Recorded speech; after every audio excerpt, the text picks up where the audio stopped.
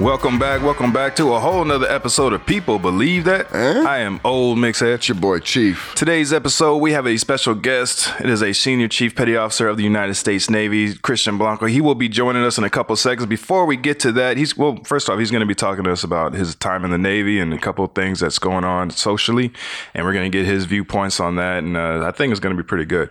Before we get to that, though, I want to put out our contact information for anybody who wants to write to us, let us know how we're doing, if we're doing good, if we're doing bad, you can let us know. If you want to email us, you can email us at willboyspodcast@gmail.com. If you want to follow us on social media, we have Twitter, YouTube, Instagram, and Facebook, all under the name The Will Boys. So let's go ahead and bring our guest on here. Again, like I said, he is and this was actually, I'm going to point this out right now. Yeah, get personal with it. He demanded that I use his full name, military credentials. Yes. Otherwise, he wasn't going to do this. I think it's still under the Geneva Convention that you have to follow his direct orders. It's not, but I'll do it out of respect. So this is Senior Chief Petty Officer of the United States Navy, Air Warfare, Sea Warfare, Christian Blanco. Oh, Hey, gentlemen. What's going on, Senior? Also, I would like to then make a declaration that this has nothing to do with the Navy. Anything that I say is strictly my point of view, completely, and there is absolutely no need to call me that at all. Yeah. I want everybody to understand that he's not a spokesperson for the Navy. Even when I was still active duty and we would talk on the side, I didn't take it as a Navy standpoint when we would have our conversations. So this is not a representation of the U.S. military, U.S. Navy. It's just us talking to him and him talking to us. I think a lot of people get that confused. My point of view. A lot of people get that confused, man. They think once you get in that you no longer cease to have thoughts or you no longer cease to have opinion. And it's completely opposite. You just have a different perspective now. Well, one of the problems, Chief, something we're talking about, something that we teach and that we are taught over and over and over again is you're a 24/7 ambassador of your job, right? All the time. Right. Anything you do wrong, that's going to show poorly on the Navy. Anything you do right is going to be a representation of the Navy. But like you said, if nothing else, you get stronger opinions because you're exposed to so much more culture and so much more personality types and everything else than you were before you joined. So you get such a stronger view of basically everything. Exactly. And you have to be real careful of when and how you share those opinions. So, all joking aside, this is just me, right? This is in no way, shape, or form a Navy thing. This is just, you and me and him talking and,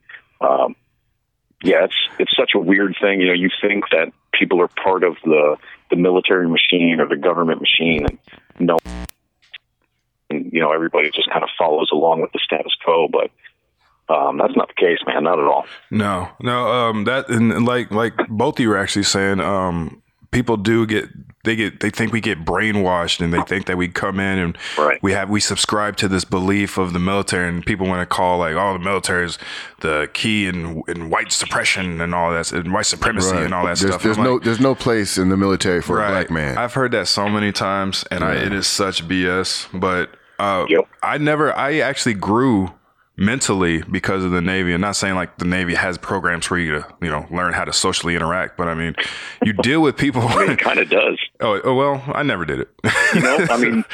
I'm not trying to interrupt you. I'm sorry, man. No, you're good.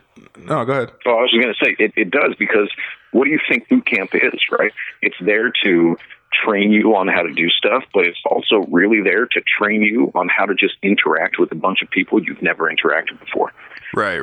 Yeah, they definitely have. While they don't necessarily have like a program to teach you social interaction, the whole job is a program to teach you social interaction. Exactly. Everything that is done for a reason.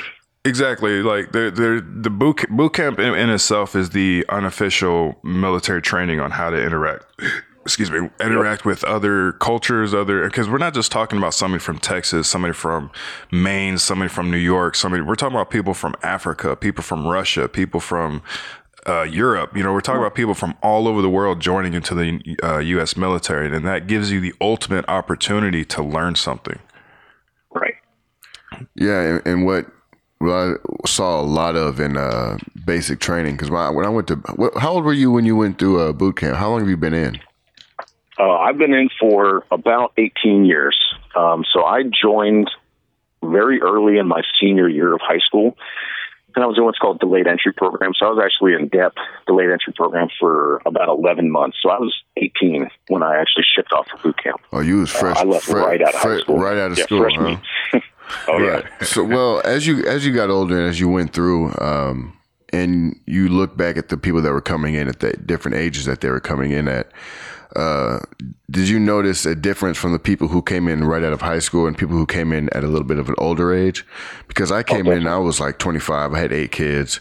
I had gunshot wounds already. Like I was in the Army, so I came in at an older age, and it was easy to kind of go through boot camp at an older age, in my opinion, because you already kind of know what life's about. You already kind of get what's going on, and you know the shell shock of basic training isn't so bad, and basic training is just there to tear you down of all of your civilian, you know, habits, basically, and then learn how to walk and talk in that branch correctly. You know, how did that affect you? As far as, do you feel like your whole life has been,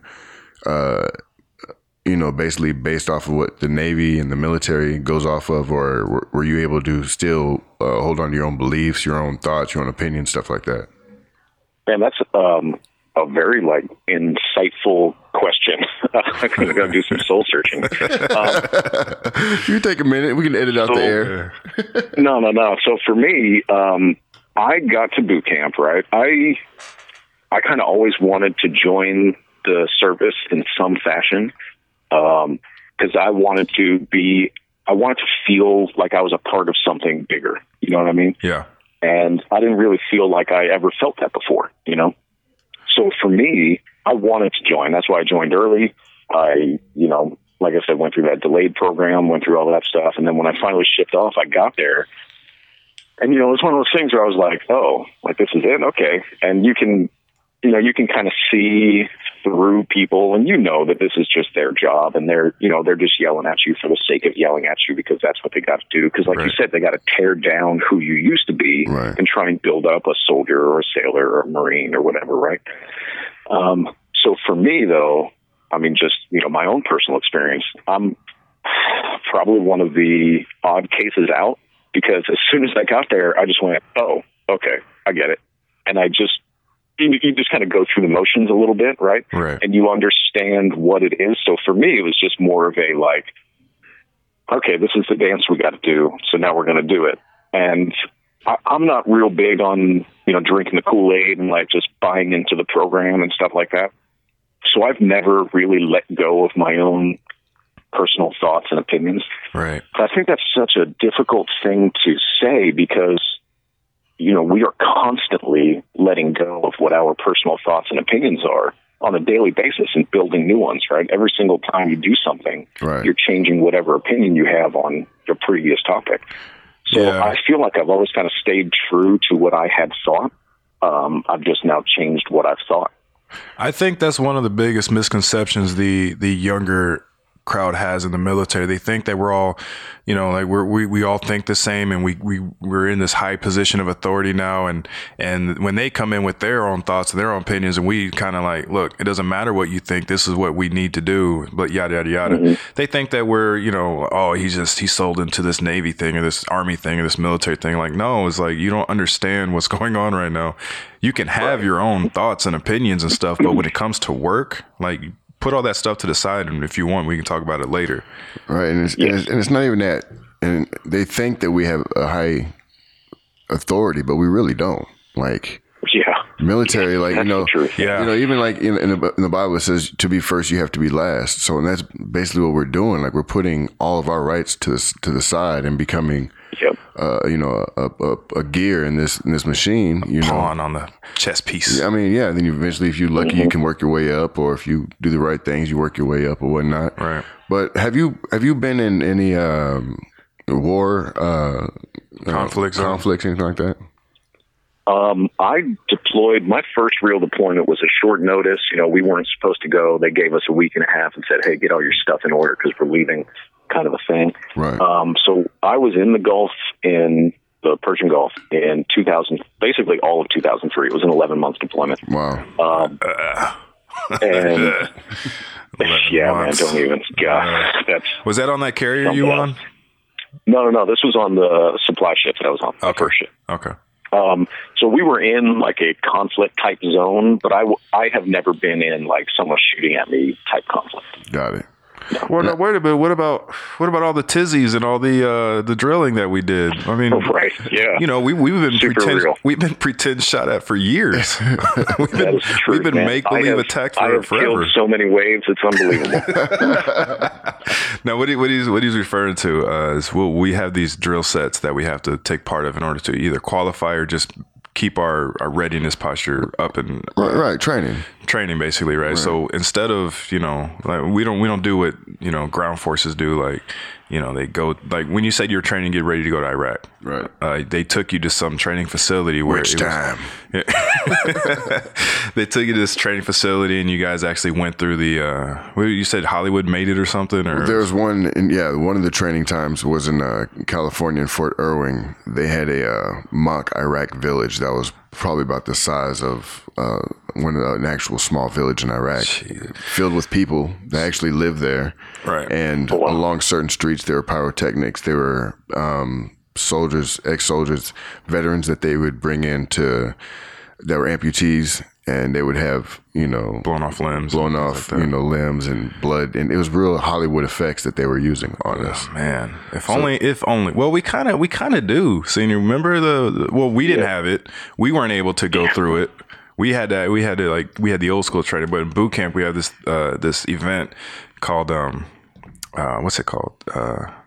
Battle Station. Sorry, man. I've only been out for a couple, like half a year. Yeah. I'm losing it. I'm losing it. Yeah, man. but in all fairness, in your defense, in this case, I mean, you gave up like 2 years ago. So you know. He checked out way before he actually walked out. So exactly, we call that road. I don't know if you ever heard that term, retired on active duty. Yeah, right. Yeah, he's a poster child for that. And let's actually let's talk about that. When you first off, let's give a little history with me and myself and Senior Chief. Senior Chief checked on, I think it was a few months after I got there. Yeah, it was September 2014. 14? Yeah, 14. Yeah. And I had checked on, I think, September or maybe a little earlier. And when Senior first got there, it was, you know, whenever you get a new higher up, you know, a new chief or a new E7 or the person that's in charge of you, there's always this, what's he going to be like? What's his mentality? Right. Like, oh God, this guy. It's like meeting a new dad. Okay. Like a stepdad. we can say that. All right. Sure. I've never. So when he shows up, the first day I don't want to say I was nervous, but I was definitely still waiting. Right. I was still waiting, you know, because you don't know anybody until you see them angry. That's what I feel. Because anybody could be nice. You know what I mean? Right. Yeah. It's not until... See how long it lasts. Exactly. It's not until you see them angry that you can get that full scope of who this person is. And how they operate. Right. That's true. Yeah. So the first, you know, he I remember the first quarters we had where you made everybody stand at attention and recite the Sailor's Creed. And we didn't normally do that. You know, and that's kind of a thing. Like never. Yeah. You know, we never really did that. So, and we had, it was fire controlmen and the gunner's mates at that time, and the gunner's mates were, you know, they're not here to defend themselves. So I'll just keep that in here. Right. Go ahead. They had a sense of less discipline than I desired from my sailors. Let's put it that way. There you go. There you go. Right. And you know what? I feel the same way. Me saying that means something. I didn't have a lot of expectations for them. Just do your job and don't complain it that much. Right. And they couldn't really do that. In all fairness, for the gunner's mates, the GMs, the whole division was kind of like that, right? Right. We had just gotten the ship had just gotten out of an availability period. Everybody was still kind of, you know, fluxing around and trying to find their way. So it's not like the gunner's mates were bad, right? Everybody just wasn't good. It's really what it boiled down to. Everybody evenly just was not that great. It was nobody's individual fault. It was a team. It was a collection of just it was a team mediocrity. Effort, right? Yeah. So when I first met him and we talked a little bit and everything, and I told you this. And I don't know if you remember this, but I told you this towards the end of my time in the Navy, right a little bit before I left. Said when I first met you, I didn't really like you that much. I don't. Yeah. It was I like that a lot, man. That's fine. Yeah, yeah, but it wasn't. I didn't like you because you made me do things. It was more like I didn't know who you were, but it seemed like you were more, hoorah, gung ho, Navy all the way type. What's it called? Something sailor. God, I'm forgetting. Like what so he had, much. like he had a AJ squared away. No, you seem like an AJ squared away type person, and it's not that that's a bad thing. It's just too much of it is just too much for me. Yes.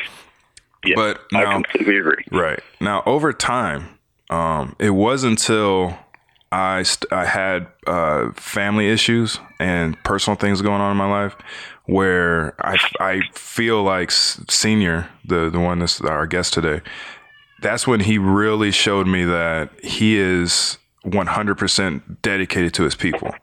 Because not one time in the events that were going on in my life did he ever make me feel like I had to put that in the back seat and put the Navy first. That's dope. Yeah, like not one time that ever like I would come up to him and be like, we got all this stuff going on, like Senior, you were chief at the time. I said, Chief, this is what's going on. I really need to take care of it. He said, why are you even here? Like that's how he would respond. It's like, man, go home. What are you waiting for? Leave. We got people that can handle this. There's no need for you to be here. Exactly. And when not that you're not important, it's just we got it covered. Yeah. And things like that. I think that's not passed around in high quantity as I believe it should be. Yeah, I definitely I had a fair share of horrible chiefs, but I had some really good chiefs. I had some really good sergeants and NCOs that were above me that would do stuff like that. Right. And when you get those guys, you really learn to appreciate them, especially the longer you're in. Yeah. Because you know that there are bad right, ones. and they understand that life happens. Right. Yeah. I remember that's the thing, man. Like, all sailors, all soldiers, all airmen, all Marines, we're all people. Like, no matter how much people want to think we're just pegs on a board, right? They can shuffle around and do whatever. Even if, and it wasn't, but even if it was strictly just Navy driven, right? Right. Well, I know that Will can't do his job if he's distracted elsewhere. Right. So forcing someone to stay in their job is terrible when they got to take care of stuff. So even if it was only Navy driven, which again it wasn't, I wanted to make sure he had his family taken care of. You can't just force people to just sit there and be like, okay, well now I need you to focus on this. When their child has a health problem, or they're going through a marital problem, or any number of things. Right. Like you gotta take care of that stuff. You have to. I mean, just for your own mental health. Like, exactly. Why wouldn't you provide that opportunity for just anybody, let alone someone who works for you? Yeah. Right? I had a staff sergeant named Sergeant Brooks. He was one of the first influential dudes that I met for different reasons. I'm not going to put his... He shot himself in the foot on accident with a dummy round. Like literally shot himself in the foot? Yeah, literally. He was See, he used to be like when I first got to Iraq, my first deployment, they'd already been there for a while. But from what I understood, he used to be kind of an a-hole when it came to dealing with soldiers, right? But he was playing with they were out guarding a gate in Iraq somewhere, and he was playing with the shotgun that they use for less than lethal. And he actually shot himself in the foot with a beanbag and and bananaed out his boot like a cartoon, right? But after that, he got super humble. So when I met him, he was like a super nice dude. Like he's like really nice, right? But he was a really cool dude, man. And one of the things he would do with me was pull me to the side and talk to me about, make sure mental health was good and make sure I took care of the family back home. Because when I first got to Iraq, I didn't call home at all, ever. Like, I did not plan on calling home. Like, I didn't see the point in it. I didn't want to get distracted because I could see all my buddies who had problems at home and didn't have any way to take care of them because we were in a whole different country. Right. But, Sergeant Brooks told me, Sergeant Brooks pulled me to the side and was like, hey, man, you got to call home. It ain't for you. It's for them. So they can have a peace of mind, so that they can function well, because if they think bad things about you, they're going to, it's going to have a trickle effect. So, I appreciate chiefs like you and seniors like you who actually take the time, because like I do know for a fact that the grind can really wear and tear. The grind of the military can wear and tear on you as a person and fill you with a bunch of whatever it takes. Whatever happens, they're just numbers, Right. Yeah. Yes, and it does, man. That's for sure. Yeah, senior always treat people like people. Senior always had a pulse on our division. He always knew that when to speak to somebody, how to speak to somebody. He knew when people were just being little sissies, just crying and whining. But he also knew when stuff was getting real and we had to sit down and talk with somebody. That's one thing I hope that our junior people took away from, because I think there are some people, not a lot, but I'll say there are some people who let that promotion get to them. And some people get promoted so fast that they don't have that experience to understand how important it is to keep your people mentally healthy, morale at a sufficient level, if not high, because you can't make everybody happy. You know what I mean? Right. Yep. So not even close. Not even a competition, but you have to keep a pulse on your people, and you have to know how far is too far. And I think that's something I struggle with. I never really knew if what I was saying was too far, or if I just feel like if somebody's not performing at a certain level, right, I need to light a fire under them to get them going. But I never knew if I was maybe overstepping my bounds a little bit. Right. Senior, do you remember, I'm not going to say his name, but there was an individual, he was a gunner's mate that I had a kind of a verbal altercation with. And I don't even think it was a verbal altercation. I was telling him to do something and he was, yelling and screaming and things like that. And you remember what I'm talking about? Yes. Now, from your perspective and what you remember, do you think I handled that well?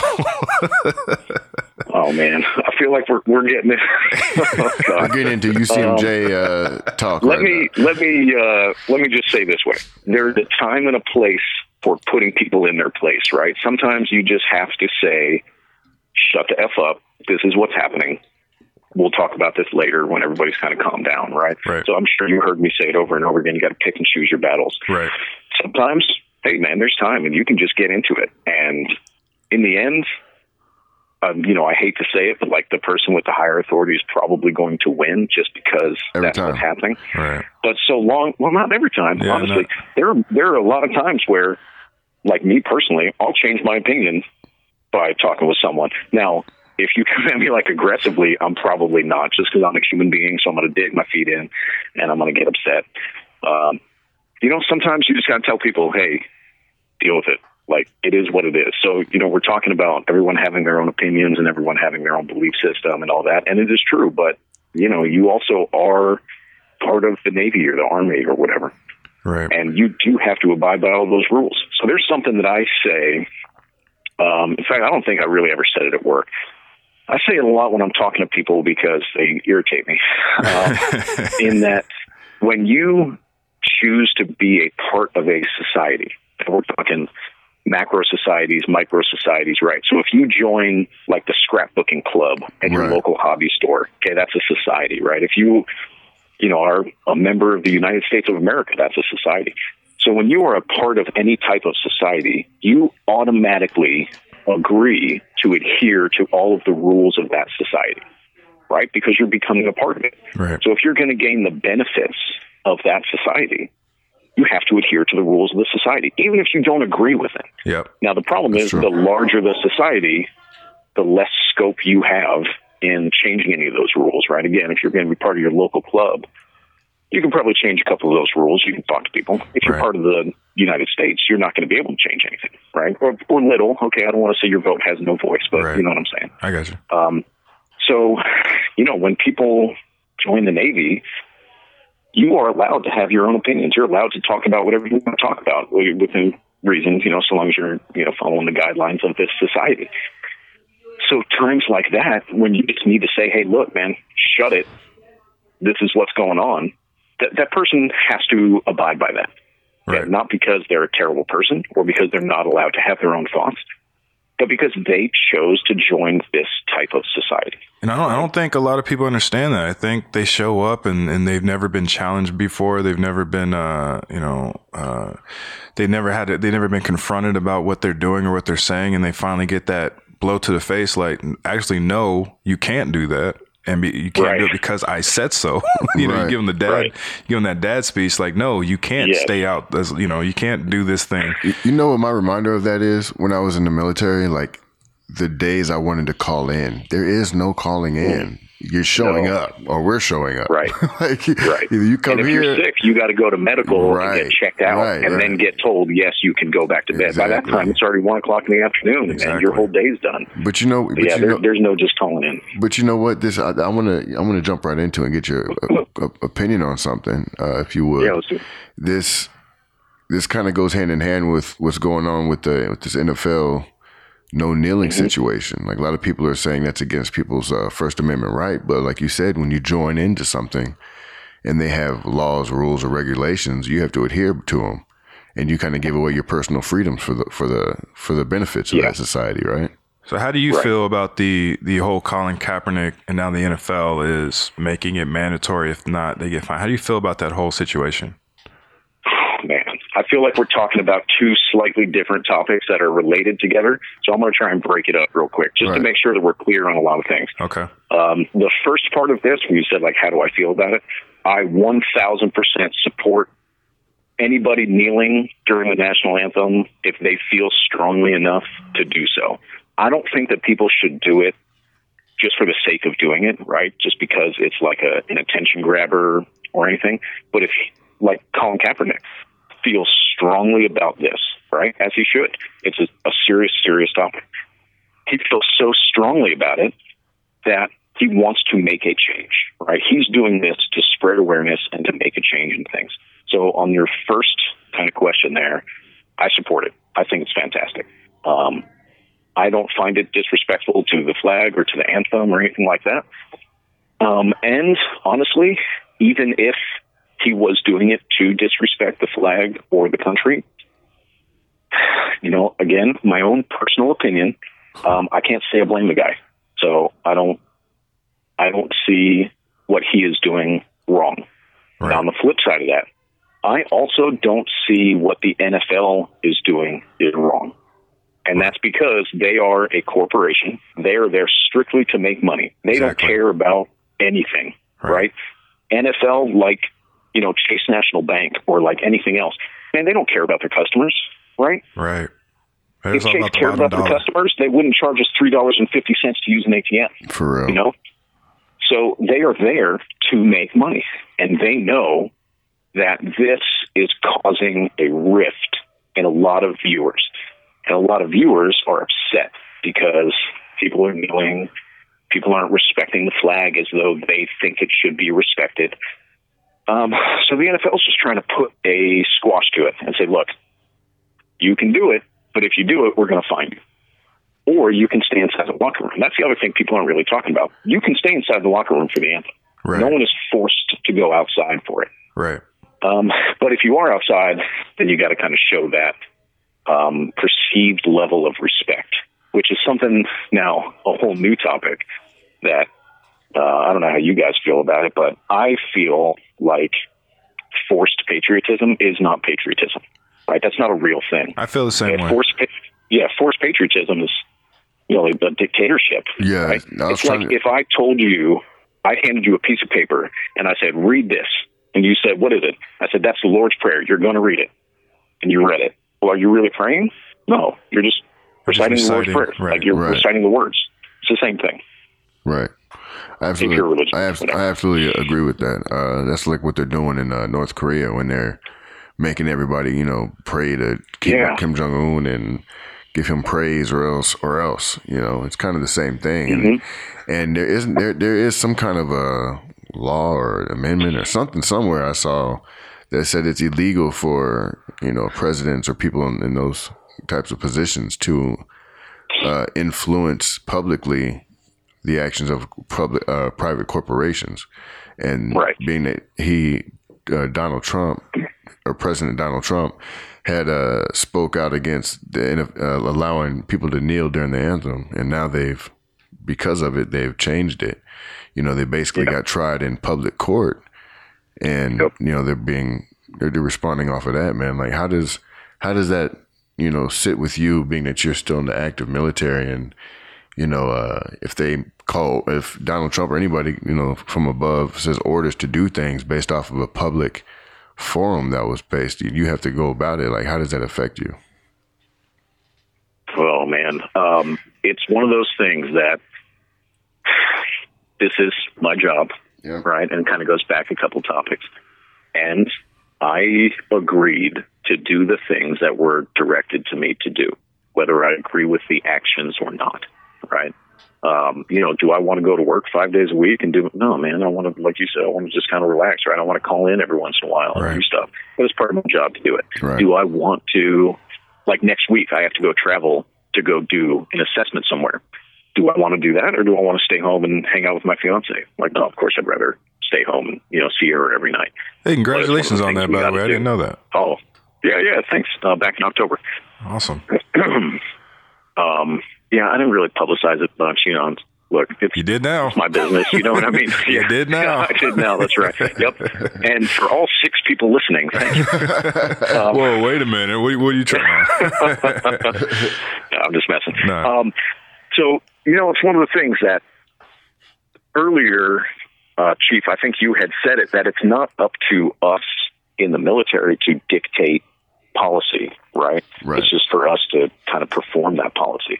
So where the policy comes from, part of me is very upset about it, because I don't feel like personal feelings should ever dictate what, hundreds of thousands of people do. But also, it's not really my place in that role. Right. No, that's pretty straightforward and respectful on both accounts. I kind of felt the same way, just day-to-day stuff. We get that plan of the day and we tell our people, like, you got to do this. This is what's going to happen at this time. And we got to make sure this is all situated. I don't, there's so much stuff that I don't feel is necessary, but it doesn't matter how I feel about it.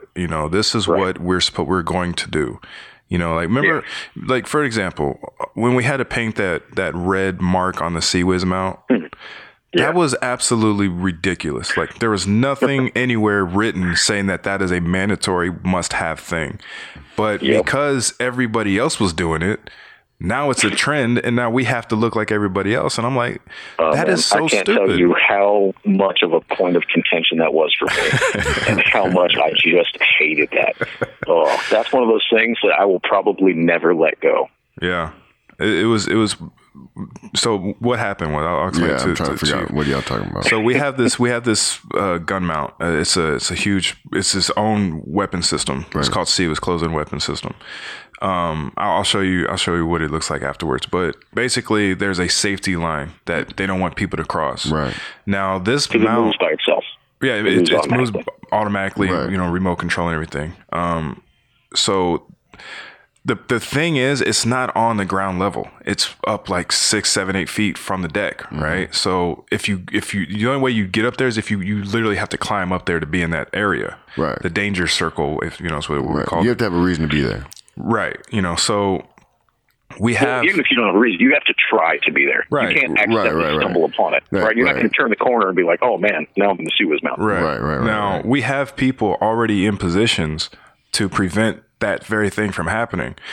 Now, the problem is they wanted us to draw this safety line on these vertical bulkhead, basically, and there's nothing written anywhere that we have to do that. Right. You don't have to. It was written that you don't have to do that. Right. But because other ships felt like doing it. Right. Then another ship wanted to do it. Then another ship, and now it's like a unlegitimate mandatory thing. Right, I got you. And we had to put time we had to take our people away from doing their job in order to do this thing. Oh, we did all types of stuff like that. Yeah, I mean, I'm sure every branch has to do things like that, but I mean that stuff like that is like it's so unnecessary, but because it's popular, like now it's that's forced. Exactly what you were just talking about with the president making policy decisions and the NFL making policy decisions on social situations. Right. It's just that, just on a micro scale, right? In that certain people made a policy decision that affected us and our people based on what they thought was the social desire and the social norm. I mean, and, even if it doesn't go against or it doesn't go along with any type of laws or things that are current, well, like, everybody remembers Aladdin, right? It says, well, you have to marry a prince. Yeah, but you're the king, man. Change the rules. Right? It's the same thing, right? If you're the CEO or if you're the whoever, there's no such thing as a policy that you can't change. Right. The only thing that's stopping you from changing it is your desire to cause a wave, right? And to kind of change things up. Right. Right. Absolutely, man. Now, how much, talking about CEOs and higher ups, like the 04 and above level, where did you, when you made chief, and any enlisted person knows that making a chief is a huge deal. It's not just you got promoted. It's a whole nother level of being enlisted. Now, where did you draw the line to when you were going to push back? If there even is a line. I mean, I know 01s. I know 01s never got in your way.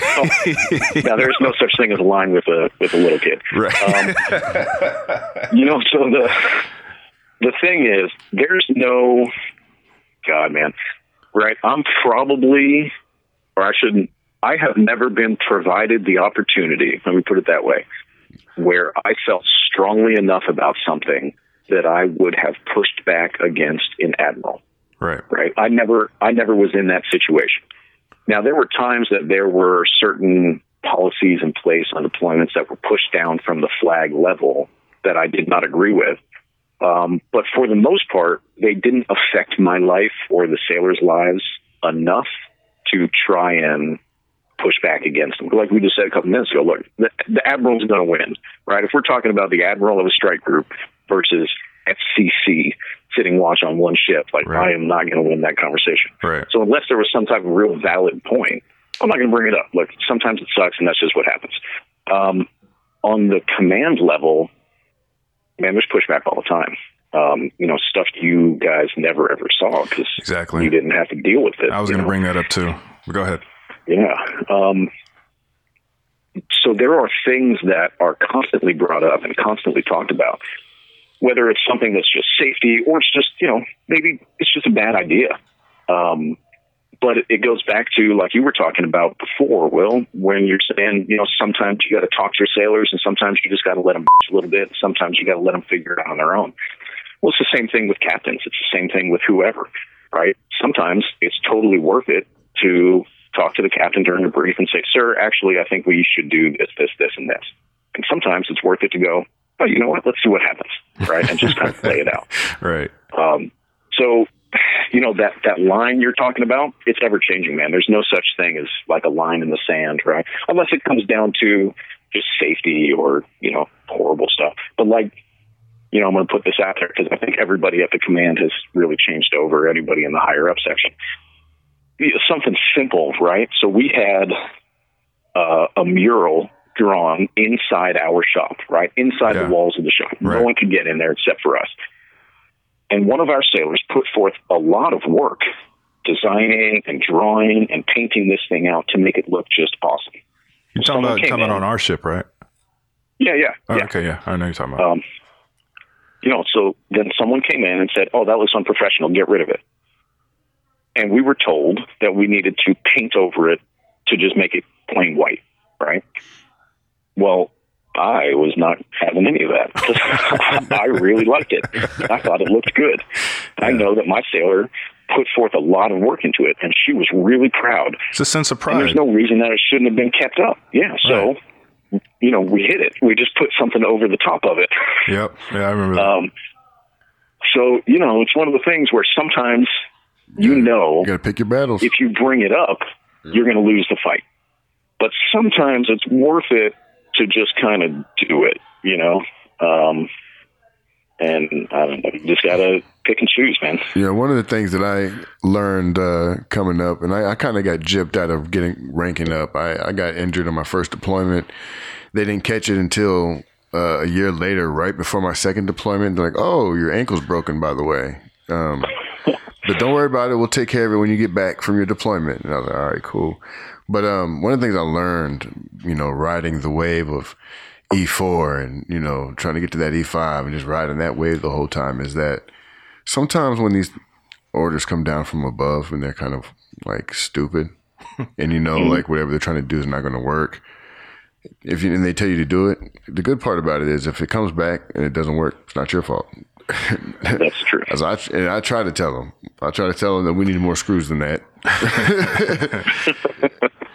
We needed two extra people, and you didn't give us two extra people. Right. It's your fault. Yeah.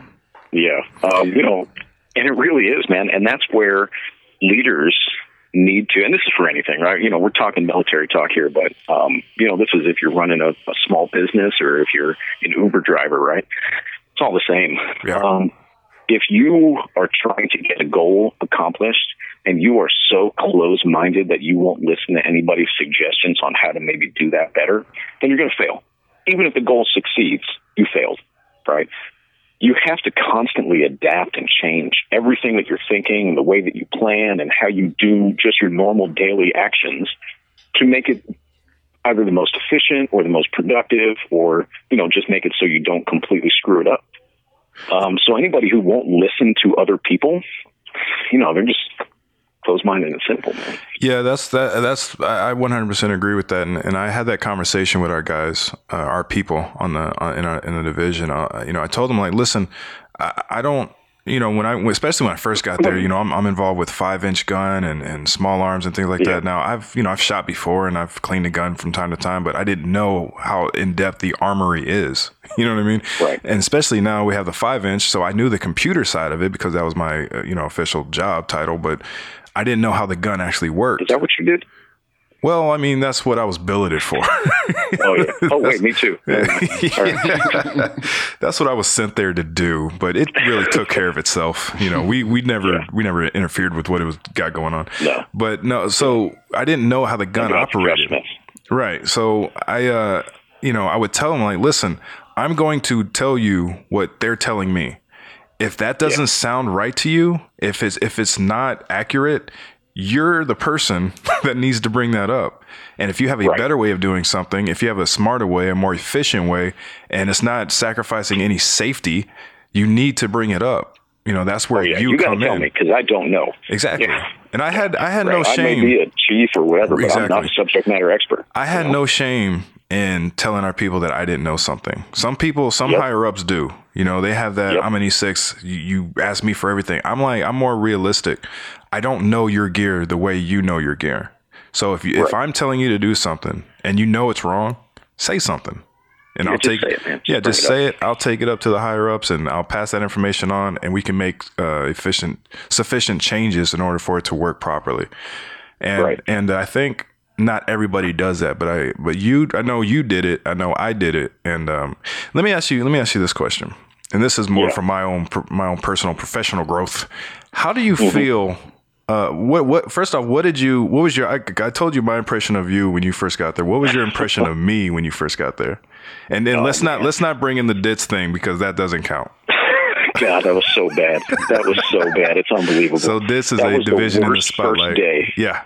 So on a ship, every division has to go through it's called division in the spotlight. What they do is they assess every division on their paperwork, their ability to conduct maintenance, everything, right?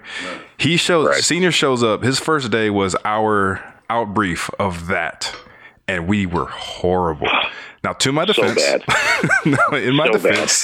I had only been there for a month or two. So it wasn't really brand new taking over. That's plenty of time. No. So here's the thing. So what was other than that, that little issue? You know, what was your impression of A of me and B of the division? Okay, so the division itself, I'm going to start with that because it's an easier question. The division as a whole, I personally thought was completely effed up, man. You're right. Like real bad. Absolutely. Yeah. We didn't have basic qualifications, you know? We didn't have basic training of things that general sailors should know, let alone sailors who deal with weapon systems and who deal with everything else. People just didn't even know their jobs. Right. And again, I know part of it, we just come out of the yards and, you know, all kinds of other stuff. But for other things, man, there's no getting around that. Okay, that is just a lack. In fact, I found out later that the 5-inch guys used to make fun of me all the time because I used to say, well, that's a problem. Like, I guess over and over again, and I never realized it because every single thing was a problem, right? We had issues You said that everywhere. Yeah, because they would be saying something, and I'd be like, hold on a second. What do you mean you're not qualified? You're like, oh, yeah, we never got qualified. I was like, man, that's a problem. Yeah. So it turned into, you know, that was your catchphrase. A little catchphrase. Yeah. Chief Blanco, that's a problem. I found out later. That's a problem. Yeah. So honestly, I thought we were pretty messed up, man, right from the beginning. Yeah. And I remember you and I sitting down, we were talking Caesar 1 soon after I got there. It wasn't, you know, like my first day or anything. I was just getting situated. But it was, you know, within the first 2 weeks. And you and I had a discussion, and you said, I'm planning on getting out. Like, it's not going to happen next week or anything, but, you know, it is my intention to go spend time with my family. And I went, oh, okay. And for me, and I'm not trying to, I'm not sure how to say this without sounding like a complete jerk. My thought process was, all right, well, you don't have to worry about it. Like, I semi-wrote you off, and I decided to try and have you be a good intermediary between the junior sailors and myself, but I also knew that you weren't, like, putting your whole heart into this job, right? So I really appreciated you telling me right off the bat, you know, this isn't something I want to do for the next 20 years, right? You told me, hey, I've been in for X amount of time. I plan on getting out. I have a kid. I got a wife. I want to spend time with my family.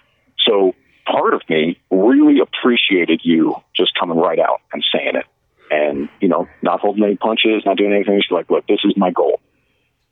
Then it also kind of frustrated me because the other first class we had was not worth their weight at all, right? You talking about the female?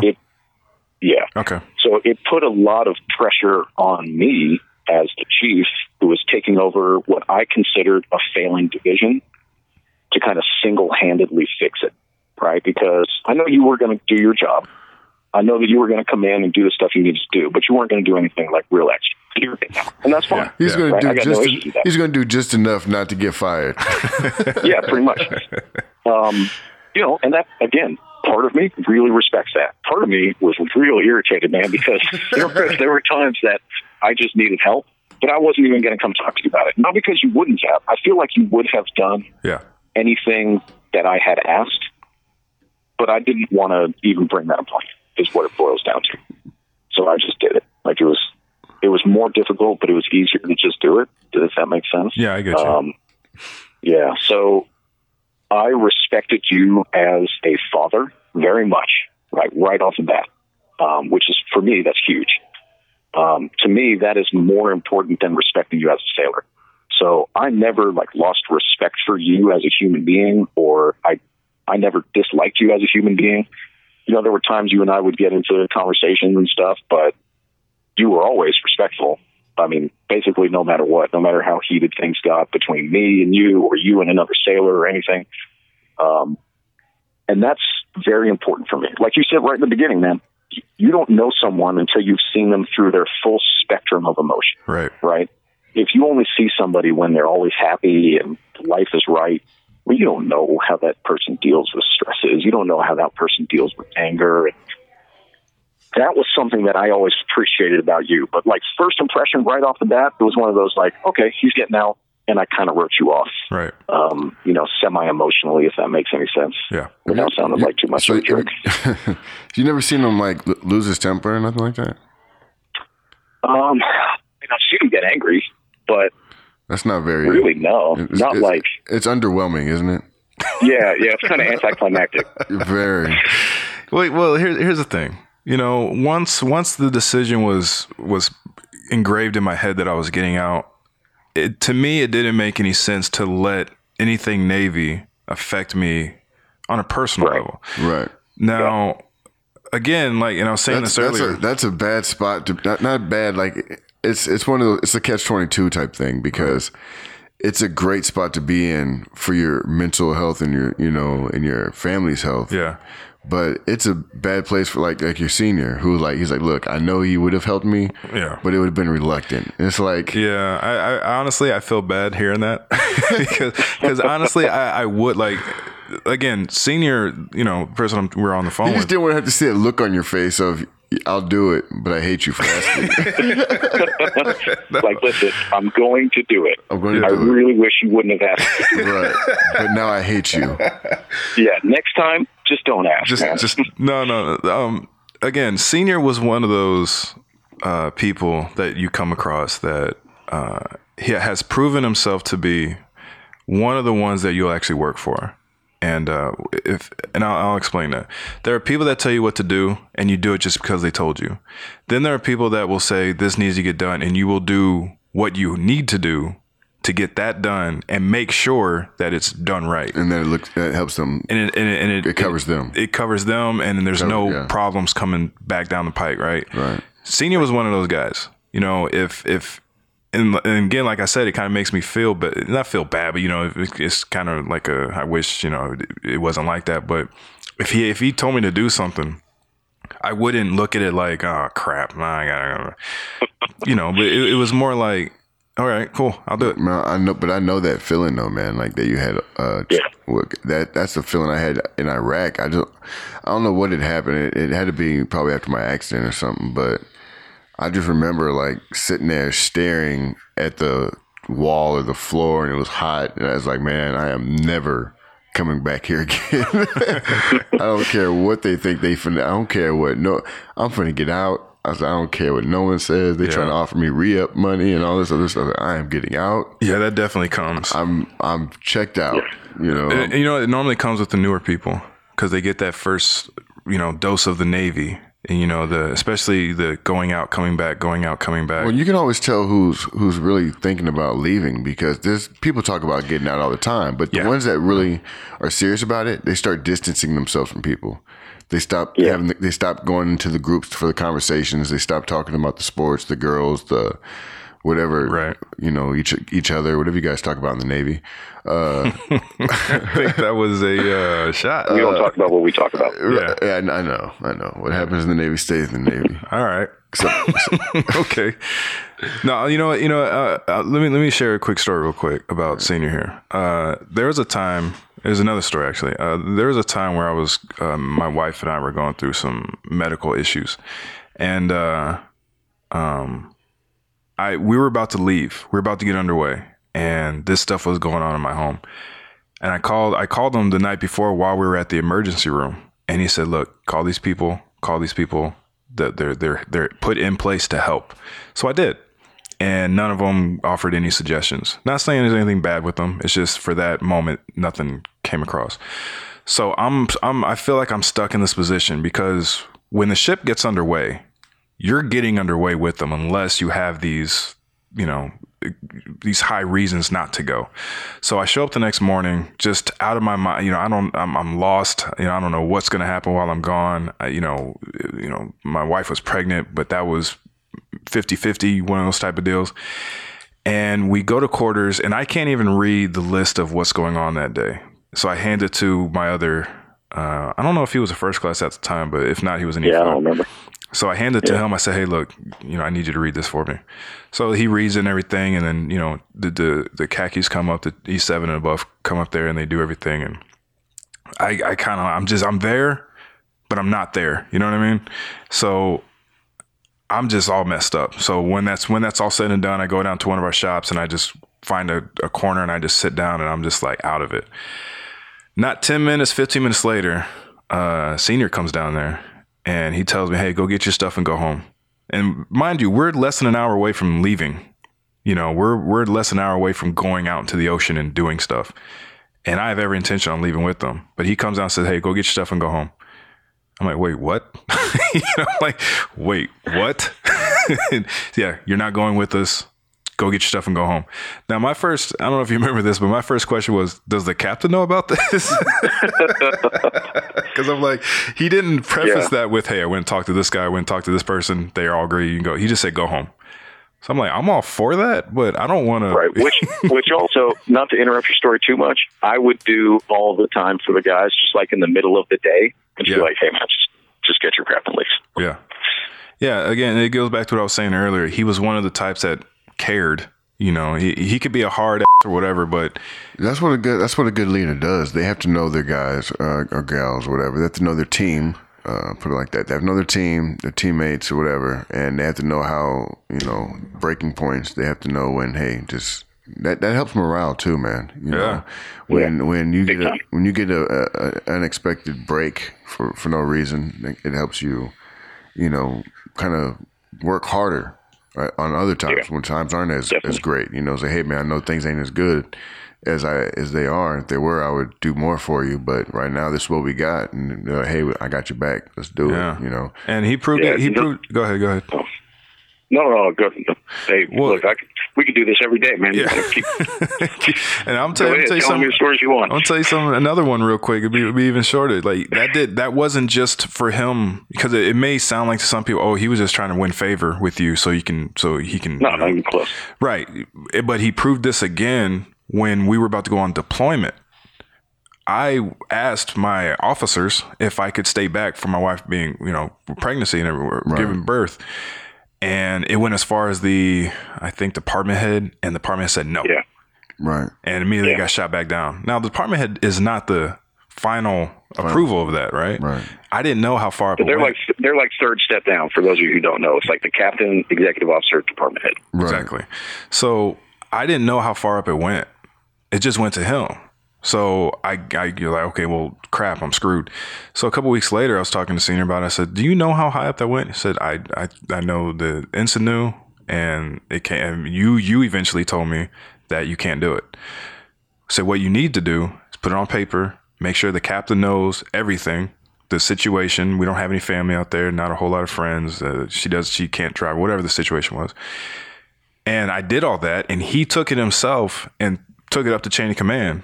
And within, I think, 3 days, he calls me up and said, hey. It was pretty quick, man. Yeah, he said, hey, captain says you can stay back. You don't have to be with us until a month later after we leave. That's dope. I'm telling you, this does not happen. Right. Like, this stuff does not happen. Right. When I came back, everybody was like, hey, man, I heard you're able to stay back because your wife gave birth? I was like, yeah. I said, that's not normal. That never happens. That's what happened. Yeah, I had something like that with me coming back from Iraq the first time. So yeah, I got you on that. When you have a good chief, somebody that'll take your paperwork and walk it through the steps for you, or if they don't know the answer, they go and find it and actually come back and try to help you get the answer. You know, right. Like that's all the difference right there, man. Yeah, and especially with him knowing that I'm not going to be a chief one day, and that I'm not staying in, and I'm not going to be the full term sailor. Yeah, you had less than a year at that point, right? Oh yeah, I had. This was early 2017, and I was getting out not 9 months later. So he didn't have. My point is, he didn't have to do that. Oh, this was fairly recent. Yeah, this is when my daughter was born. Wow. Oh wait, was it 17 or 16? 16. It was 16. 16, right? I wasn't going to correct you. That's cool. No, please do, because I can go on forever. Yeah, he always grammar checks me on stuff. No, so I was definitely about a year and some change out. So like, he didn't have to do that, is my point. And people, that doesn't happen for the top echelon of people. You know what I mean? A pregnancy does not prevent you from getting underway or going on deployment. But it did for me, and it's all because of Senior Chief's intervention on that one. So I'll always be forever appreciative of that, in case I haven't told you that. Well, I'm glad you are appreciative, but the point is you were able to be home with your wife and your kids, right? That's the reason, okay? That's the whole thing. And I don't, God, as much as I would love to, completely take credit for everything, and it's just like I'm coming off as like this Messiah guy coming down right now. Well, I mean, I'm pretty awesome. It's the whole, it's the whole command, right, that came together. listen to, we put aside, we were talking earlier, right? You put aside your emotional thought process and you bring in a rational thought process, and then now bring back your emotional process after. Just right off the bat, you go, nope, he's in the Navy, he's getting underway. Yeah. And you go, well, okay, yes, but what about this and this and this? Exactly. Right? And then you bring up these other things. You say, well, we can cover, as a division, we can cover this. And I wrote a check that the division never even bought it. So they, you're welcome, guys. But I was like, no, look, we can do this, we can do this, we can do this. I've already got somebody in place to cover this. We got this covered, we got this covered. And, you can't argue fact, right? I mean, there may be alternative facts out there, but you can't argue fact, okay? And then, now once you say, look, everything is covered, now what's stopping him from leaving? And there are some captains who would have just said, hands down, no matter what. Right. Ain't gonna happen, doesn't even matter, right? So while part of it was me and the division officer eventually talking to the department head and talking to the captain, it was everybody, So I don't want to just make it seem like I kicked down the CO's door and was like, he's staying. Like, it didn't happen that way. Well, that's how I thought it went down. I thought you went in there, strangled him, and be like, so is he staying or what? So, yeah, he's staying. That's what I thought. Say he stayed back one more time. No, so, God, it wouldn't have happened had myself and, the Divo and everybody not stepped up and done it. But that's what good leadership is about. And I want to, again, I feel like we're just sitting around telling old sea stories right now. I do want to bring it back to the topic that we were talking about before, about people making rules and, Colin Kaepernick and the NFL and things like that.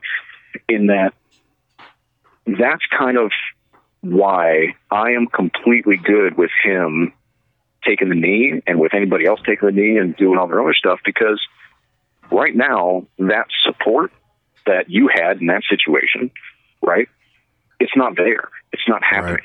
Right. So if it's not happening, it needs to be brought up that it's not happening. There are times over and over and over again, Will, you can back me on this, I know you've seen it, that if you don't know there's a problem, then there's no problem, right? It doesn't exist. Yeah. So if I don't know that one of my sailors is having an issue, well, I can't fix it. Like, I don't know it's an issue, right? And it's the same thing. If we don't know how bad things really are, then how can that ever get fixed? How can it ever get the support that it requires? Exactly. Yeah, I've seen that. I was just going to say, I read something, just like yesterday, that I thought was awesome. And it's something that I don't think people really understand, or if they do understand it, they're ignoring it.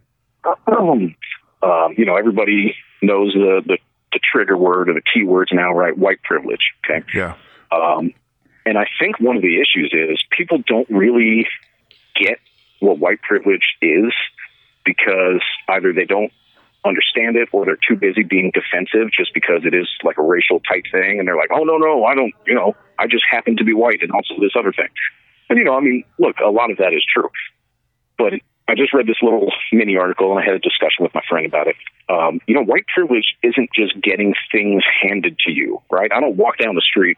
I don't know, you guys ever see that Eddie Murphy sketch from SNL? Yeah, from 75. Yeah. He dressed up as a white dude and people are just handing him shit, right? Yeah. Free coffee. That's not.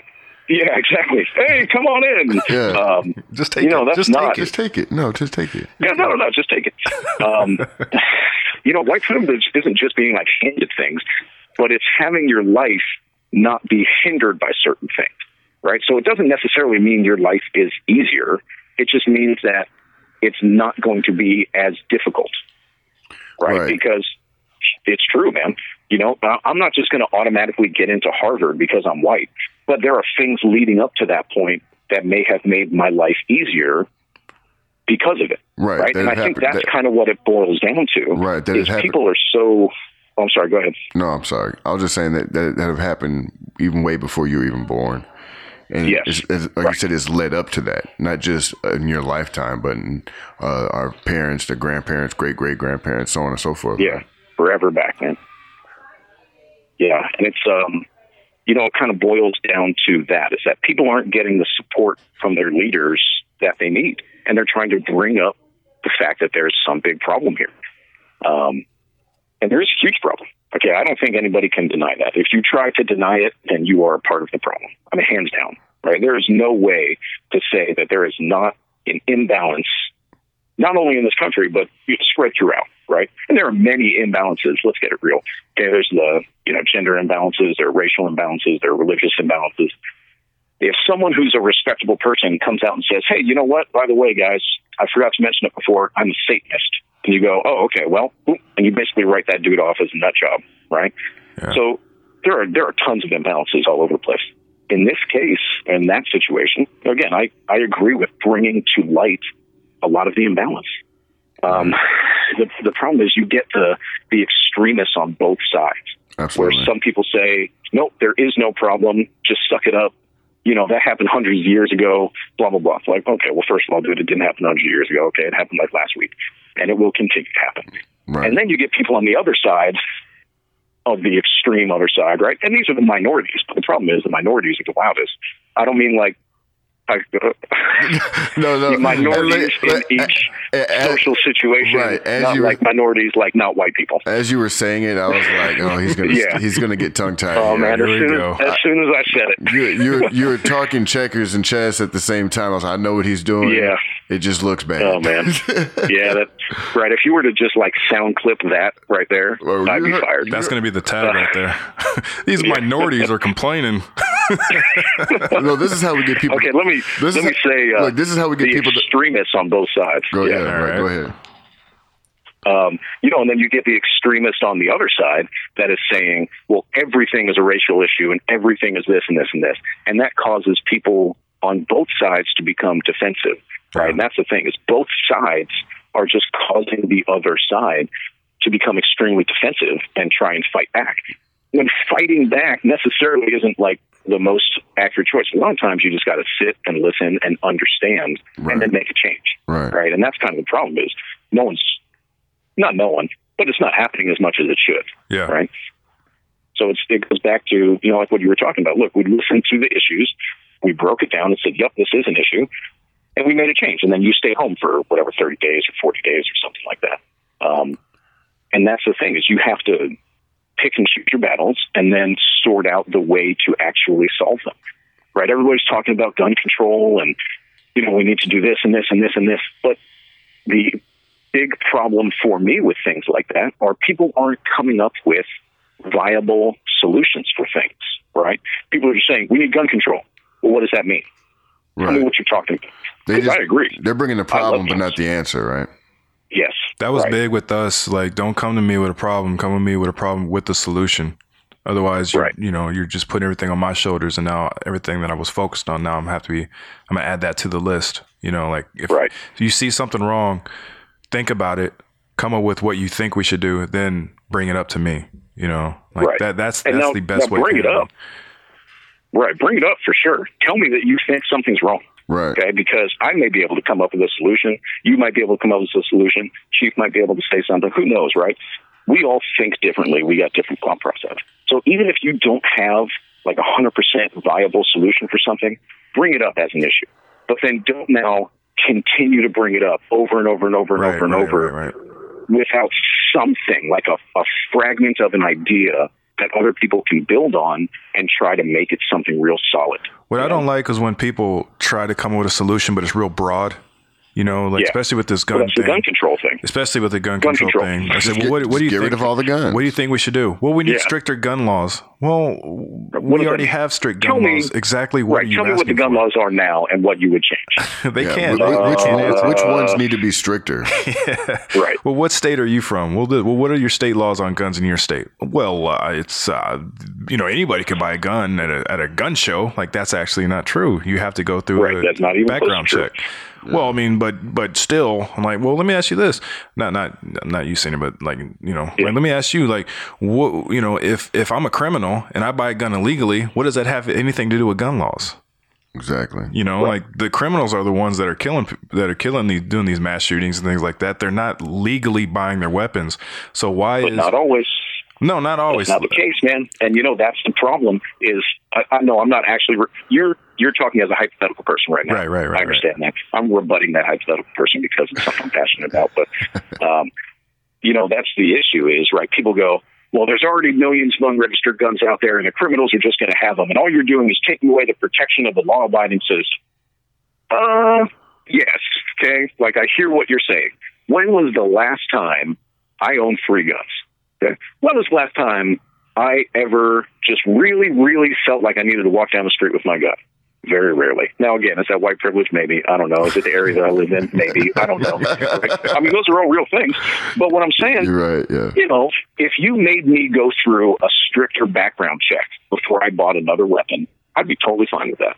Right. If I have to wait 2 weeks to get my gun, I should be totally fine with that.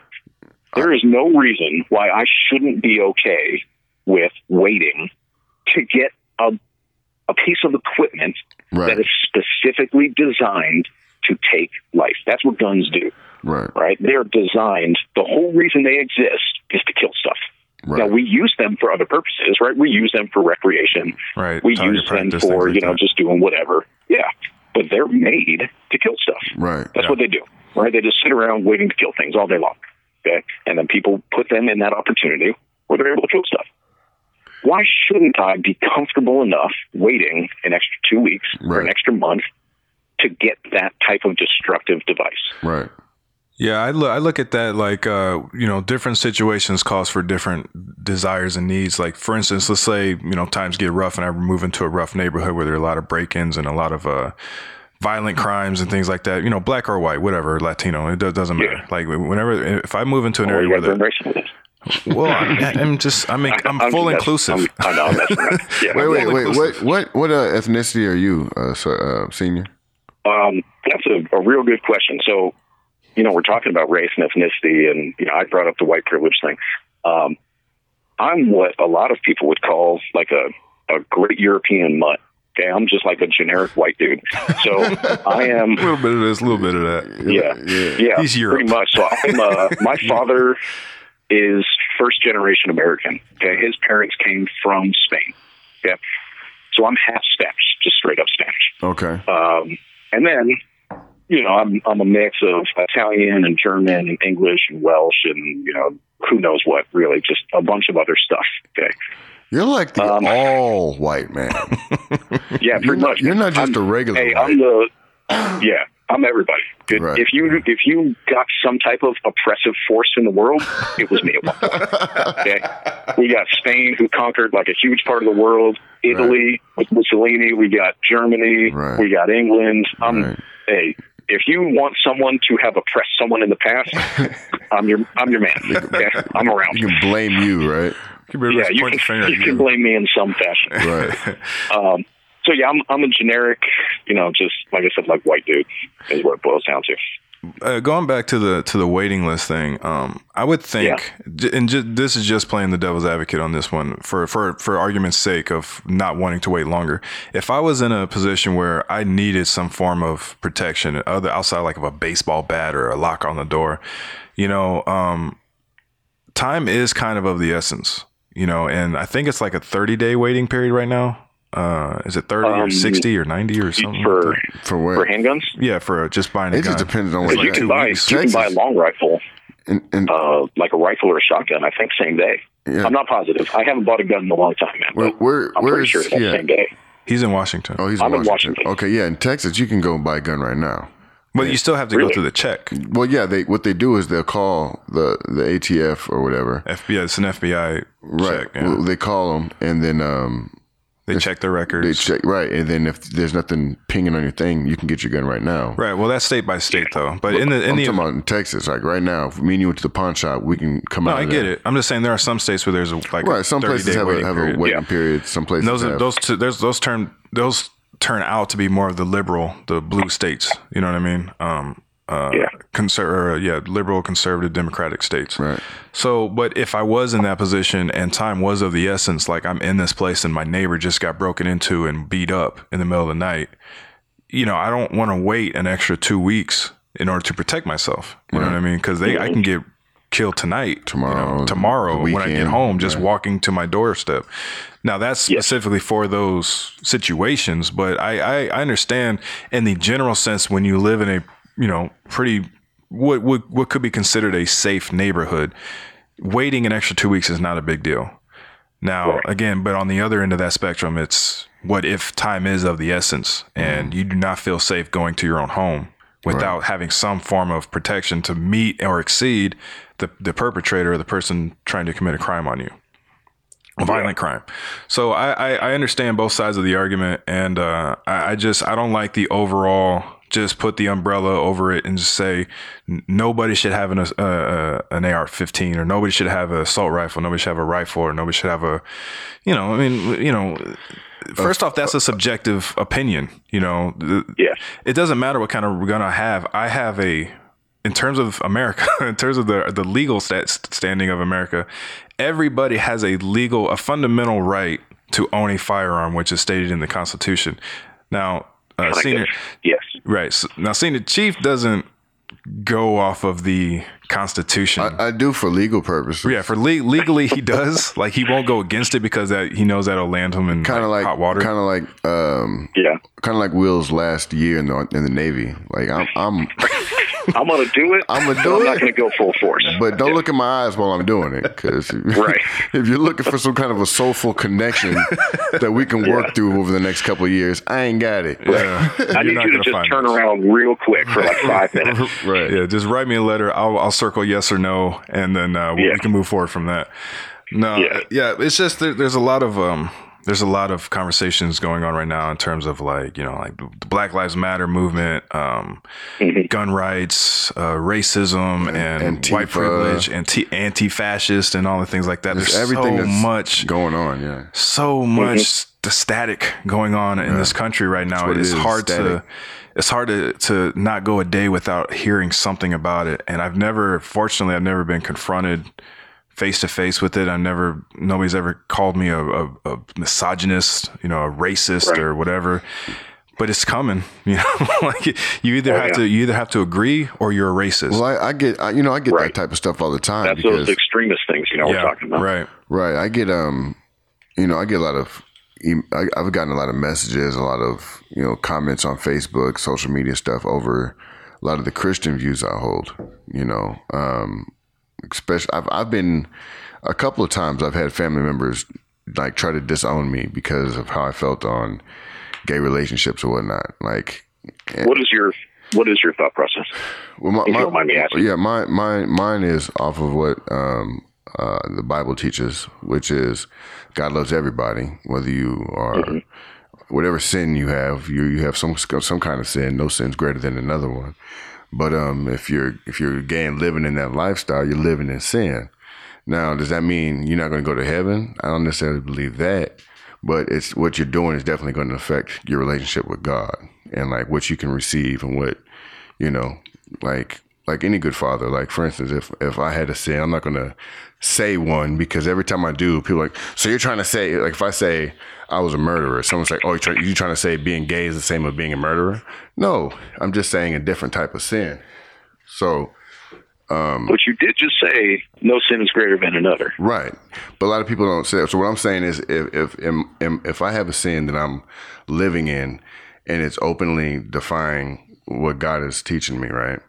Then there's certain things that God's not going to be able to I'm not going to be able to receive. There's certain blessings I'm not going to receive. Just like if I have a son who constantly steals every time I take him to the store. Well, we can go to the store, but now you have to wait in the car. You know what I'm saying? Like, you're going to be able to receive what I bring out and you'll be able to do whatever, but you can't go in with me certain places. You can't do certain things. Just, stuff like that, I believe God loves gay people. Like, I'm not, damning all of them, or none of them, like anybody. Yeah. Like, I've done pretty much every sin in the Bible, but touch another dude or touch a kid. You know what I'm saying? So I can't judge nobody on that, but, that's where I stand with it. And I've told people, hey, I'm a Christian. I believe being gay is a sin. I don't support it. I'm not going to come on your page and damn you for it. I'm not going to try to call you out. I'm not going to try to make you look stupid, nothing like that. But if you invite me to your gay marriage, I'm not going. You know what I'm saying? Like, I'm not going to go. And it's not that I hate you or anything. I still love you. There's people that are openly gay that go to my church. That are having a hard time dealing with it and trying to come out of that lifestyle and the stuff that comes along with it, but, this is what it is. I get all types of Facebook, inboxes and messages and stuff. And old Mixhead, he ain't really stepped out there in the public like that yet, as far as like his his controversial beliefs, if he has any or anything like that. Yeah, I don't. Everybody does. Yeah, everybody. I believe I'm not. That's not my. Everybody's offensive to somebody. That's not my escape. That's not me trying to like push the attention off me. It's just I feel like in terms of like gay, homosexual community, I have nothing against them at all. I don't care. Yeah. You know what I mean? And being in the Navy has definitely exposed me to the fact that, if for nothing else, that gay people are just as valuable as straight people or bisexual people. I don't care ultimately. Yeah. It's not my place to say, well, he's gay, so he's not good enough for this. I mean, I don't want to say like those people. No, I mean like the homosexual community, the gay community. If you're gay, you're gay. I don't care. And like especially when we're in the military. If I had a gay sailor, I don't think I ever did, but even if I did know, I don't care. Show up, do your job, perform well, stay out of trouble. That's all I require. You know what I mean? I don't care if you want to date a guy, if you want to date a woman, if you want to date if you want to date an animal, that's where I stood, that's where I got, then we might have to have a talk. Look here. Well, the problem is the animal can't consent. That's the issue. Right. Animal can't say unless yes. That animal can talk. What if you teach him to? like that Congo monkey. Oh yeah, you could teach an animal to sign language. Yeah. Well, even that would then you be held. When you're still legal. Okay, let's even if we take away the ability to speak. Are we talking about bestiality right now? They don't have the cognitive capacity to give consent. Exactly. It's the same thing with kids and stuff. Look, kids can talk, right? That's why it's illegal. It's because they don't have the cognitive capacity to be able to say, yes, this is a good decision. No, this is a bad decision. They're not able to. Just like with people who are under the influence of some type of drug or alcohol. Yeah, exactly. Or spiked pudding pops. Wow. Yes. Yeah, exactly. but overall, I don't have any animosity. I do believe in God, and I do believe in heaven and hell. I do believe that it is ultimately God's decision on what will happen to us in the afterlife, and it is not my place at all in any capacity to down somebody for their personal living choices. I can say what I feel, and then it's not to be, it's not an attack. If somebody asks me, I will explain how I feel about it. It doesn't have any bearing on how I feel towards an individual. It's what they do that I will have a conversation about. I will still, I still support, like, look, if you're gay, I don't, be gay, do gay stuff. I don't know what gay stuff is, but I mean, like I'm straight, I'm going to do straight stuff, so it doesn't matter. I don't care. What about the people? I think that's the big thing, man, is there now, I'm going to interrupt you for just a moment. I know that's exceptionally rude. I'm sorry, but I want to make sure that I want to hit this point right here. There is no difference between gay stuff and straight stuff. It's just human stuff. I was just about to ask. Now, I was just about to ask unless y'all. We're talking like specific sexual acts, and even if we are talking specific sexual acts, it's still taking that straight stuff too. Okay, yeah. So it doesn't matter, right? That's my personal opinion. It's not that I don't care, but I don't care, but that's just because I don't necessarily want to know what everybody does in their own personal life. Maybe I'm a narcissist, maybe I'm a sociopath, whatever, but it doesn't affect me, right? So I don't really care that much. But that's the problem, is we are, just like the racial thing, right? We are distinguishing between gay, straight, bisexual, pansexual, whatever your case is. Yeah. And that's where the issue comes in. It's the same thing with racial stuff, man. There's no difference between black stuff and white stuff, right? You don't say, "Oh man, I'm going to go do some white shit today." Okay? I'm just going to go. You must not watch stand-up comedians. Well, I do. That's kind of the problem. White people drive like this. Yeah, exactly. Well, excuse me, Jefferson. I believe I'm going to go to the store today, right? So that's what I'm saying, though. Is now there are cultural differences, okay? The things that I do in my day are going to be different than what you do because we live in different parts of the country. What we do is going to be different than what someone in France does because they're in a different part of the world. Right. But there should be no distinguishable difference between what an African American man and a Mexican man and a French person and, generic white guy number 6 like myself. There should be no distinction between what we are doing just because of something that we lay claim to, right? I agree. You have no control over what color you are when you're born. That's my thing. Like if when you're born, you have a cognitive memory of God, putting you, okay, choose a line. Yeah. Do you want to be Mexican or you want to be? Man, now that's not true because my line would be full. No, give me that white line. It's full, man. I don't know. Yeah. Whoa. Hey, there's a limit. You gotta draw the raffle. Yeah, that's what I'm saying. There has to be. It's cool, man. I'll wait. There's a quota. I'll wait. Hey, man, the Mexican line's wide open. Nah, I'll wait. No, I'm good. I'll wait. Wait, Mexico from where? Like Mexico or am I born in America? Right. Are we talking Mexico City or North Dakota? Yeah.